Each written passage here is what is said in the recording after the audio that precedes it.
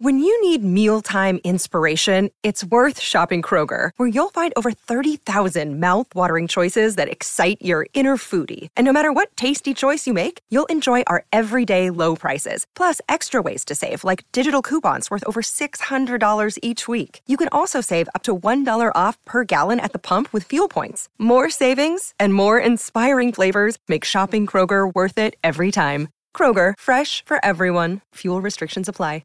With threats to our nation waiting around every corner, adaptability is more important than ever. When conditions change without notice, quick strategic thinking is crucial. And with obstacles consistently impending, determination is essential in overcoming them. It's this willingness, decisiveness, and resilience that sets Marines apart. With our fighting spirit, we don't just fight battles, we win them. Marines are the constant our nation counts on to fight the unknown. And through adaptable problem solving, we do just that.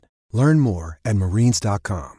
Another day is here, and you're ready for it. What to wear? Check. Breakfast, lunch, and dinner? Check. Planning for what's next and how to save for it? That's where Bank of America can help. For your financial to-dos, Bank of America has experts ready to help get you closer to your goals. Get started at one of our local financial centers or 24/7 in our mobile banking app. Find a location near you at bankofamerica.com/talktous. What would you like the power to do? Mobile banking requires downloading the app and is only available for select devices. Message and data rates may apply. Bank of America N.A., member FDIC. Pittsburgh Steelers fans, this is Jeff Hartman, senior editor at BehindTheSteelCurtain.com, with you for the very first Mike Tomlin press conference recap of the 2021 NFL regular season as the Pittsburgh Steelers prepare to play the Buffalo Bills in a huge AFC showdown between, I would say, two AFC powerhouses. Some don't view the Steelers as a powerhouse. The Bills clearly are in that conversation. Nonetheless, Mike Tomlin was in front of media on Tuesday, I believe at Heinz Field. I could be wrong. And he was answering questions about everything under the sun. Now, to start the press conference, he talked about the upcoming game. This was also after he spoke about Tunch Ilkin, and he talked about what Tunch Ilkin meant to the Steelers and to him and the organization. He sent his condolences, obviously, to the Ilkin family. He then talked glowingly about the Buffalo Bills coaching staff. Obviously, he played college football with Coach McDermott up there in Buffalo. He talked about Leslie Frazier. Went on to talk about the players, everyone from quarterback Josh Allen, Stephon Diggs, even Emmanuel Sanders, former Pittsburgh Steeler, who's now up in Buffalo. Talked about the defense in Edmonds in the middle. Yes, that's Terrell's brother. Talked about White, the cornerback. I mean, he really just... And let's be honest, the Buffalo Bills are a really good football team. There's no ifs, ands, or buts about that.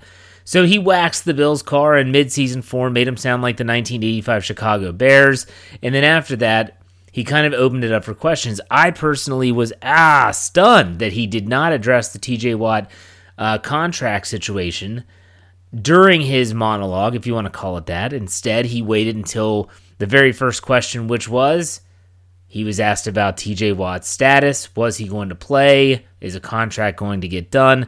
Mike Tomlin said that he is, quote, optimistic that a deal will get done before the first game on Sunday at 1 o'clock Eastern Time in Orchard Park, New York. But he did say that he also expects TJ Watt to return to practice Wednesday. That is the first official practice of the Week 1 prep. And it's the first reported practice as well, where the Steelers will have to release an injury report, etc. Now, when we're talking about TJ Watt, Mike Tomlin went on to say that he's not really concerned about the fact that Watt has not been at practice. He's not concerned that Watt has missed preseason games. He said that he remembers watching Aaron Donald after he sat out, basically did the same thing that Watt had, not necessarily from a contractual standpoint, but from a play standpoint. And he watched him go out and just do Aaron Donald things. He said that TJ Watt is, quote-unquote, not normal in that regard and that he should be just fine. And obviously we have articles on BehindTheSteelCurtain.com that you can check out about what he said about TJ Watt. I'm not going to spend a whole lot of time on this podcast. Clearly, he's expecting a deal to get done. He's optimistic a deal gets done. He's expecting TJ Watt to also play. He is under contract. Keep that in mind. Mike Tomlin went on to say about injuries for the Pittsburgh Steelers from a health standpoint. This is a quote, from a health standpoint, I think we're in a really good spot, end quote.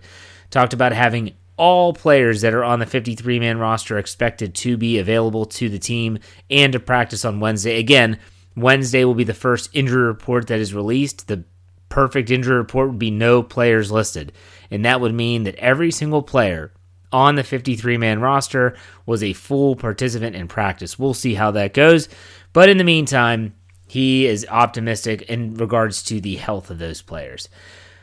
Tomlin would go on to talk about a lot of other stuff, and he was asked questions about TJ Watt's overall snap count availability. He said they're going to play that by ear. Really just asked a lot about, as well as the injured players on the injured reserve list. So if you forget, the Pittsburgh Steelers are a team that put 3 players on the injured reserve list. That was Stephon Tuitt, Zach Banner, and Anthony McFarland. Now, he spoke about those 3 players, and he said that Zach Banner didn't really suffer a setback. That was the question that was asked of Mike Tomlin. He said there was really no setback. That wasn't really a situation. He said sometimes it takes players different times to recover from these. That's a serious injury. An ACL is a serious injury. And he said that even early on in their process, because Devin Bush also tore his ACL, it was Zach Banner, as Tomlin put it, was dragging him along. And then, obviously, Banner's been the ones that's dealt with some of those issues more so in the most recent time, and that's why he's going to start the year on injured reserve. In case you don't know, injured reserve does not mean what it used to mean. It used to mean that they had to sit out a minimum of 8 games. Now it's 3. And they can bring all of these players back. It's not the former, you can assign one player to return and things of that nature. The game has changed in this regard dramatically. So the Steelers have those 3 players. He was asked about Stephon Tuitt's knee, asked if it was a new injury. He said it was very unfortunate. They're hopeful that he'll be back sooner or later, and he did not have a lot of information about Anthony McFarland.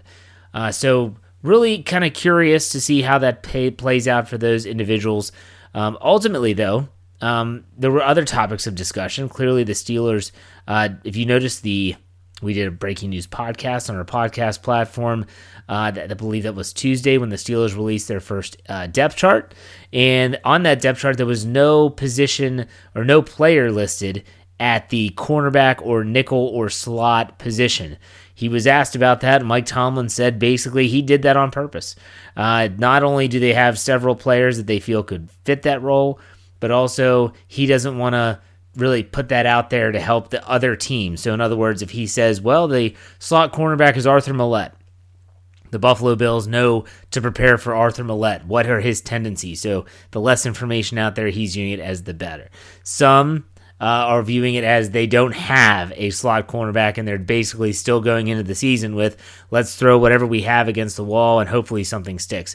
Whatever the case may be, Mike Tomlin said that that's still basically a position that they're filling on an as-needed basis, as scary as that sounds. Mike Tomlin also spoke about the newest member of the Pittsburgh Steelers defense. That's Ahkello Witherspoon. Witherspoon was acquired from the Seattle Seahawks via trade, and he was asked really what are the plans for him. He said that he's hopeful that he's going to be able to help them in some way. Early on, he did mention other players, mainly Joe Hayden, who was acquired before the start of the season, that they were able to get acclimated. He felt that Witherspoon has been in several systems. Some of those are similar to what the Steelers like to do, and so he's hopeful that Witherspoon will be able to get out there and actually help the Steelers defense in some way, shape, or form, even in Week 1 against Buffalo. And will that be against Stefon Diggs? He did, no one knows at this point, but he did mention that Cam Sutton will be playing both inside and outside. So something to keep an eye on when it comes to the Steelers defense as they get ready for the Buffalo Bills. Someone who's kind of been on the back burner recently, just based on the fact the Steelers haven't been playing, was Joe Schobert. Joe Schobert was a topic of discussion for Mike Tomlin, and he said, as, quote, his above-the-neck game has been as expected. He can blitz, he can cover, he can tackle. We're excited about watching him compete with our group, and that's obviously Schobert's first action with the Pittsburgh Steelers since they traded with the Jacksonville Jaguars to acquire the inside linebacker to pair up with Devin Bush. Starting in Week 1 should be a very dynamic duo on the inside of the defense. Tomlin was also asked about the Steelers starting 3 rookies on offense, and actually, if you want to count a 4th, considering Dan Moore will be at left tackle, Najee Harris at running back, If you want to look at Kendrick Green, obviously at center, and then you also have Pat Freiermuth, although he might not be the starting tight end, that might be Eric Ebron. He's still going to have a lot of starters on the offensive side of the ball. Shockingly, it was Tomlin that said that Dan Moore, who was a 4th-round draft pick out of Texas A&M, he said that he came in with more than they anticipated. And what he meant by that is that when Dan Moore, when they signed him, when they drafted him, they weren't expecting him to come in and be as ready as he was.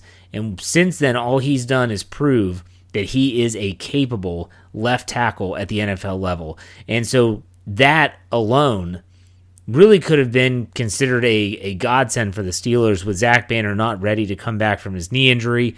With Chuks Okorafor having the versatility to play both the left and the right, they can then use Dan Moore at his more comfortable position of left tackle, moving Okorafor to the right side, and then it kind of completes that 5-man front.